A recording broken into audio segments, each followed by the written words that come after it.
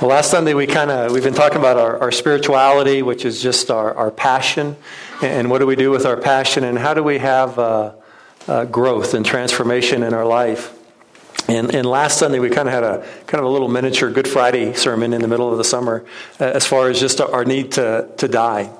To die to things, and we're going to kind of continue on with that with this idea of clinging. What do we cling to, and what do we hang on to, and our need to let go.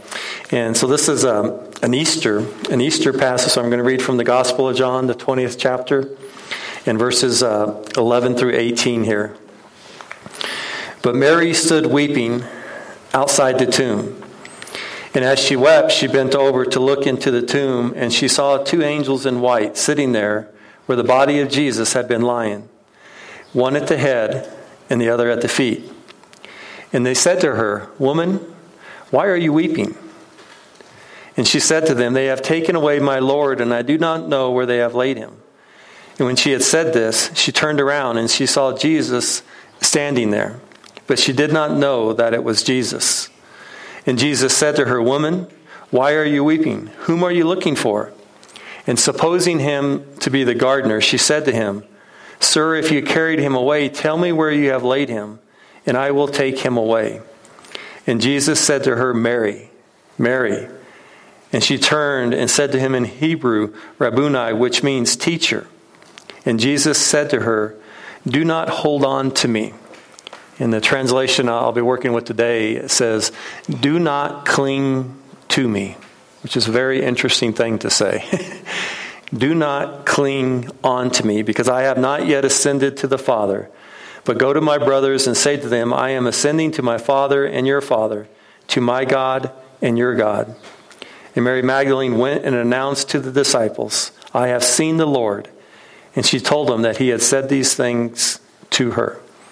Amen. So Jesus, he says to Mary, and she has to be very excited to see him and know that he's there and he's alive. And I imagine that she was probably wanting to hold him and hug him. And his first words are, "Do not cling to me," which I think is a very interesting thing to say to someone that you love very, very much. Do not cling to me. Don't hang on to me. If we take those words today, what are we clinging to? What are we hanging on to? It could be ideas, it could be thoughts, it could be patterns, it could be old pains and wounds. What are we clinging to? Let's just take a few moments to pray privately and silently about that. Let us pray.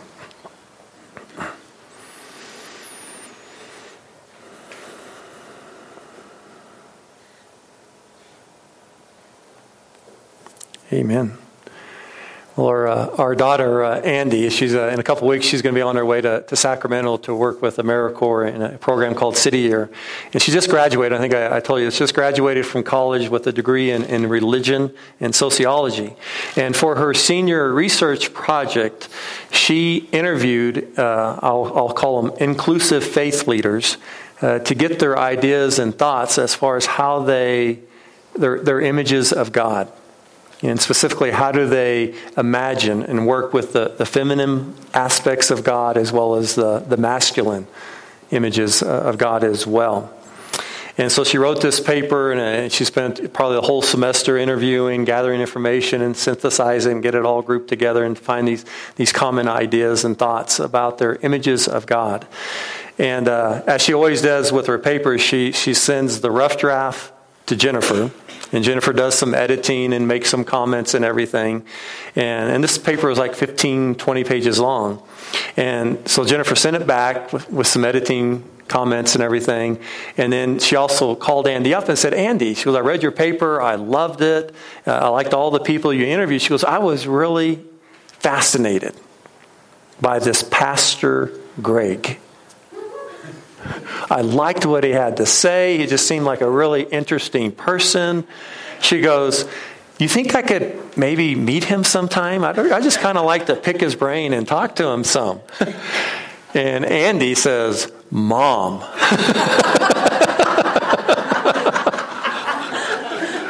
Mom. You share the same bed with him every night.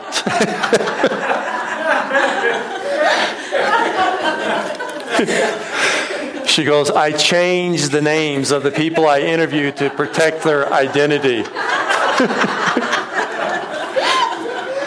She goes, Greg is Craig. And she went, really? And then I think she said, ooh.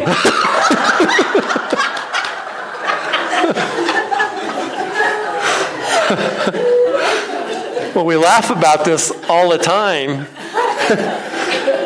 But I've been asking, why couldn't she recognize me?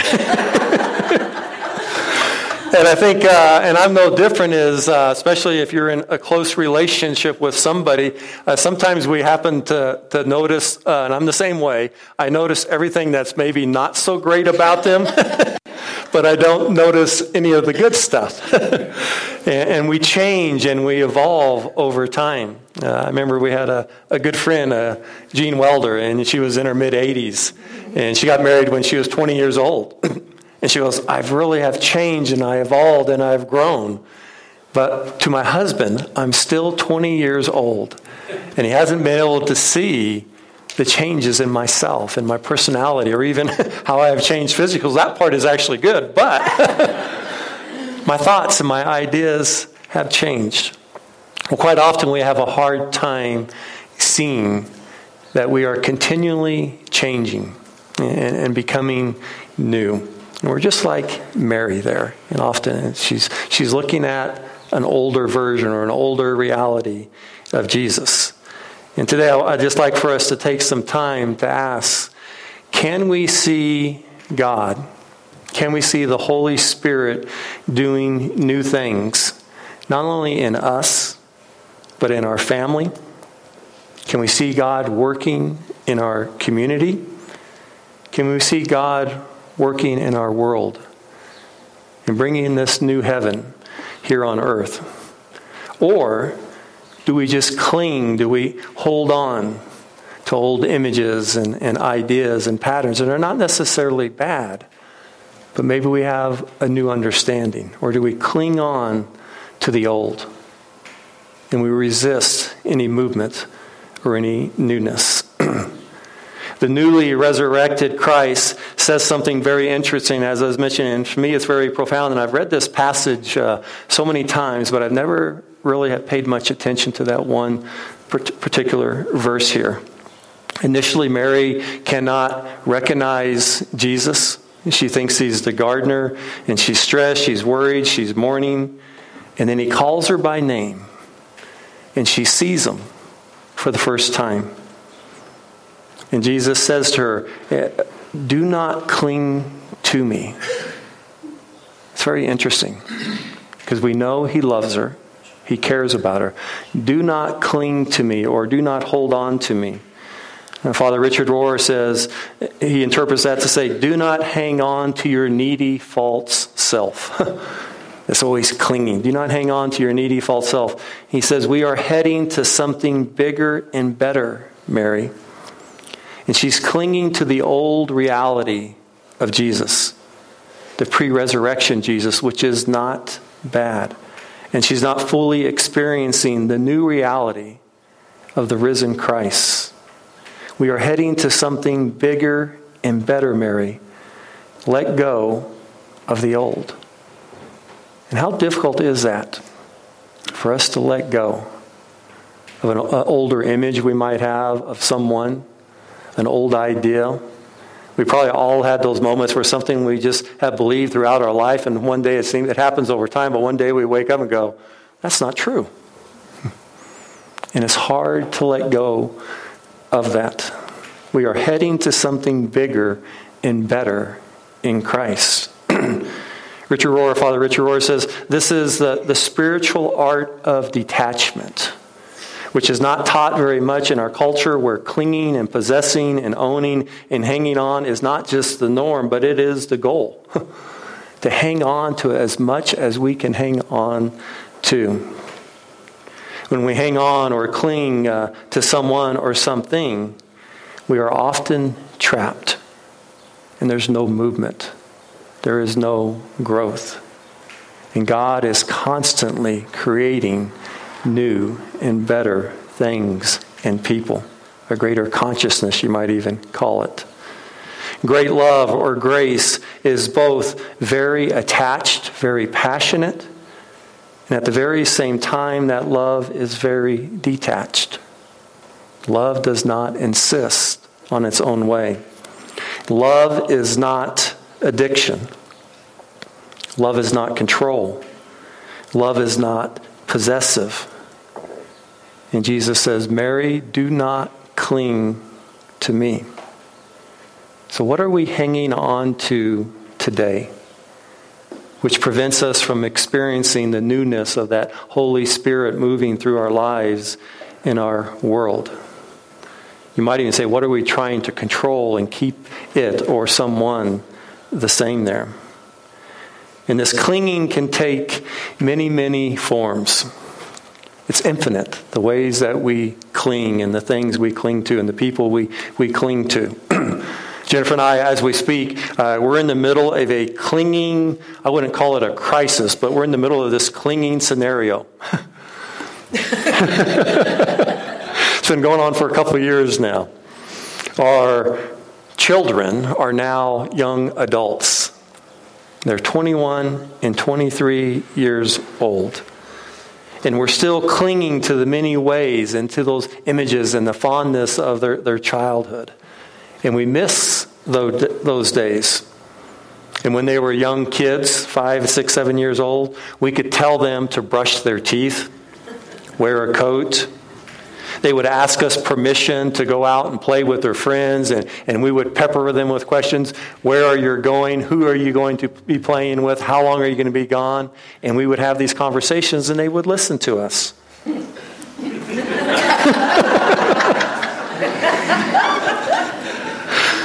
And now they don't ask. Don't tell us what to do. We are adults now. Well, can we let go? Can we let go of that? Can we let them become adults? Can we let the spirit of being an adult come into their life? Will we let them grow up? Or will we cling to what once was? And it's difficult. It's very difficult to let go. And that clinging road goes both ways. It goes both ways in this particular scenario. While they might say, I am an adult now, the very next breath we might hear, oh, by the way, can I have some money for gas? Or there will be a day very shortly when we say, well, next year, you need to pay for your own car insurance. You need to find out how to get your own health insurance. So while they're wanting us to let go, there's also their need to cling to that security of family and parents taking care of so much. So what are we clinging to? What are we hanging on to in our lives? As we talked about that need to die and to let go of things last week, we cling to our youth. Think of how much time we spend hanging on. We want to be youthful and energetic. You remember how we used to try to keep up with the latest music? And after a while you go, I just can't do this anymore. We want to look youthful and everything. And at some point we have to say, my youth is gone. And we let it go. But each part of our life has its own blessings. And I think each part can be richer and better than the previous part. So we die, we let go of our youth. We have ideas of the good life. Remember the images and the ideas we had of the perfect family or the perfect marriage? They're not necessarily bad, but it creates a lot of tension, a lot of struggle. At some point, we just let it go and say, this is it. This is it. And we can enjoy the moment. And sometimes we can even enjoy the struggle as we learn to love and to forgive. And there's beauty in letting go. We cling to dreams, these hopes that we have. And they can be good dreams, but maybe a new dream comes in its place. A new reality, which is even better, but we couldn't think of it because we're still hanging on to an old dream. And we cling to ideas. Different theologians, they said that we call it stinking thinking. And they'll say that anywhere. I've heard anywhere from 70% to 95% of our ideas we need to let go of. I like my ideas. But letting go and letting that new Spirit of God shape us and form us. And we even need to let go of ideas of God in church. The bigger United Methodist Church, this is a large part of our discussion right now. And I think it's the reason we're going to a split. Some people are wanting to hang on to what once was, and other people are saying, no, we can be a new church. We can better represent who God is and that love and that grace and that inclusion. And we're struggling with letting go of what once was. I've been in meetings in the United Methodist Church, and people are saying, what should we do, or how can we revive the church? And people were very sincere. I remember them pulling out a list of what was going on from 1965 to 1968. This is what we need to do. Well, it wasn't bad, but does it serve us now? Or is there a new creation, a new spirit moving through us? Clingers yearn nostalgically for the good old days. Oh, the good old days. And I loved my grandma Pruitt. She was a lifelong learner. She was very faithful to the United Methodist Church. And she would hear people talk about the good old days. And she would say, Craig, she goes, I lived during the good old days. And she said, they weren't that good. She goes, I love my life so much more now. And she was able to let go and embrace that which is new and better. Our denominational split, though, as I mentioned, is in a lot of ways about clinging. Some people say we can just restore the church to its former glory. We just need some good old-time religion. I can tell you one little 23-year-old young adult who didn't think it was so great. And she loves the church. And she wants to challenge that patriarchy and embrace a new, loving, more inclusive God. That's the future. Can we let go of some of these images and ideas, especially in our denomination? Can we let go of that hateful language which excludes and demoralizes people? That same group says we just need to enforce the book of discipline.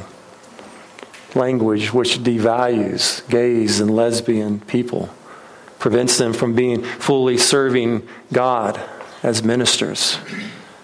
Can we let go of that and embrace a more loving, a more graceful, I'd even call a more biblical God? And we struggle with that. And even people who are ready to see the old United Methodist Church die, they cling as well. They hang on to the old pain and the wounds of the past. And they're unable to let go and embrace this new future, the new reality of how great and vast God's love is. Father Ron Rolheiser says, by clinging to what once was, we cannot recognize God's presence in a new reality. God is creating something new and better, and it's ongoing. Paul says, everything old has passed away. Everything old has passed away. See, everything has become new in Christ. And it's a challenge for us. Maybe the hardest spiritual challenge of our lives. Can we let go? Do we believe that God is creating something new and better? In every part of life and society, we're always going to have our challenges, but there's always that newness of life coming forth, bringing something better and more. Two disciples, after Jesus talks to Mary, two disciples are walking to Emmaus after Jesus' death and resurrection, and they're mourning his passing. They're trying to make sense out of life, and what are they going to do next? And Jesus, the risen Christ, shows up, and he walks with them.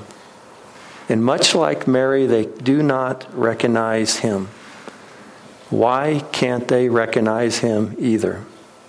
He's only been dead or absent for a day and a half, and they don't recognize him.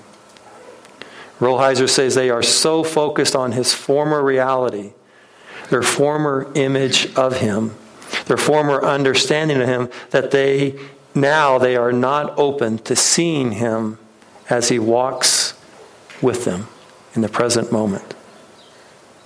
And for all of us, we must continually let go of the God of our past in order to recognize the God who actually walks beside us today. We're continually letting go. And Novatian said a very interesting thing. He was one of these 4th century Christian mystics. And he said, God does not change. And I agree with that 100%. God does not change. But our understanding of God changes. Our awareness, our understanding of God's love changes. Our understanding of who God loves changes. And that circle of compassion, that circle of love just gets bigger and bigger and bigger until no one is left outside of it. And once we finally move forward and say gays and lesbians and transgender people are fully welcome into God's kingdom, there will be something else. And it'll challenge us to say, this is how big God is in that love. And we're continually growing, becoming more and more like Christ. And it's not just God, but our thoughts, our ideas, our patterns of living, all of these things that no longer lead to new life or serve us. The Trinitarian God is doing a new and a better thing within us and working through our world. There's a legend, and I don't know if it's true or not, a legend that says, if you want to catch a monkey, I'm sure you've heard this, all you have to do is put a banana in a jar that has a narrow opening, put a banana in there. And the monkey will reach into through that narrow opening and grab the banana. And it wants to take that banana out and eat it, but it will not let go of the banana. In order to be free, in order to be liberated, it has to let go. But it will not let go of that banana. The original title I had for this sermon is, Are We More Wise Than a Monkey?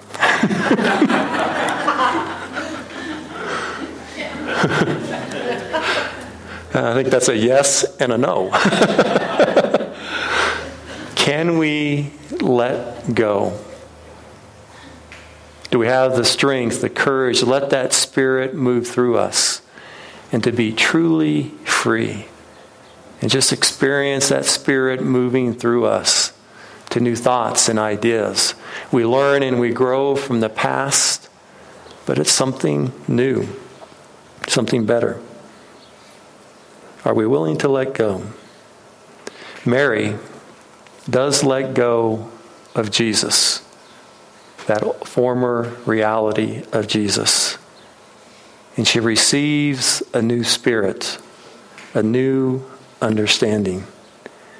And I pray for all of us today, and especially our church, that I didn't talk a whole lot, that we may properly mourn our losses and our deaths.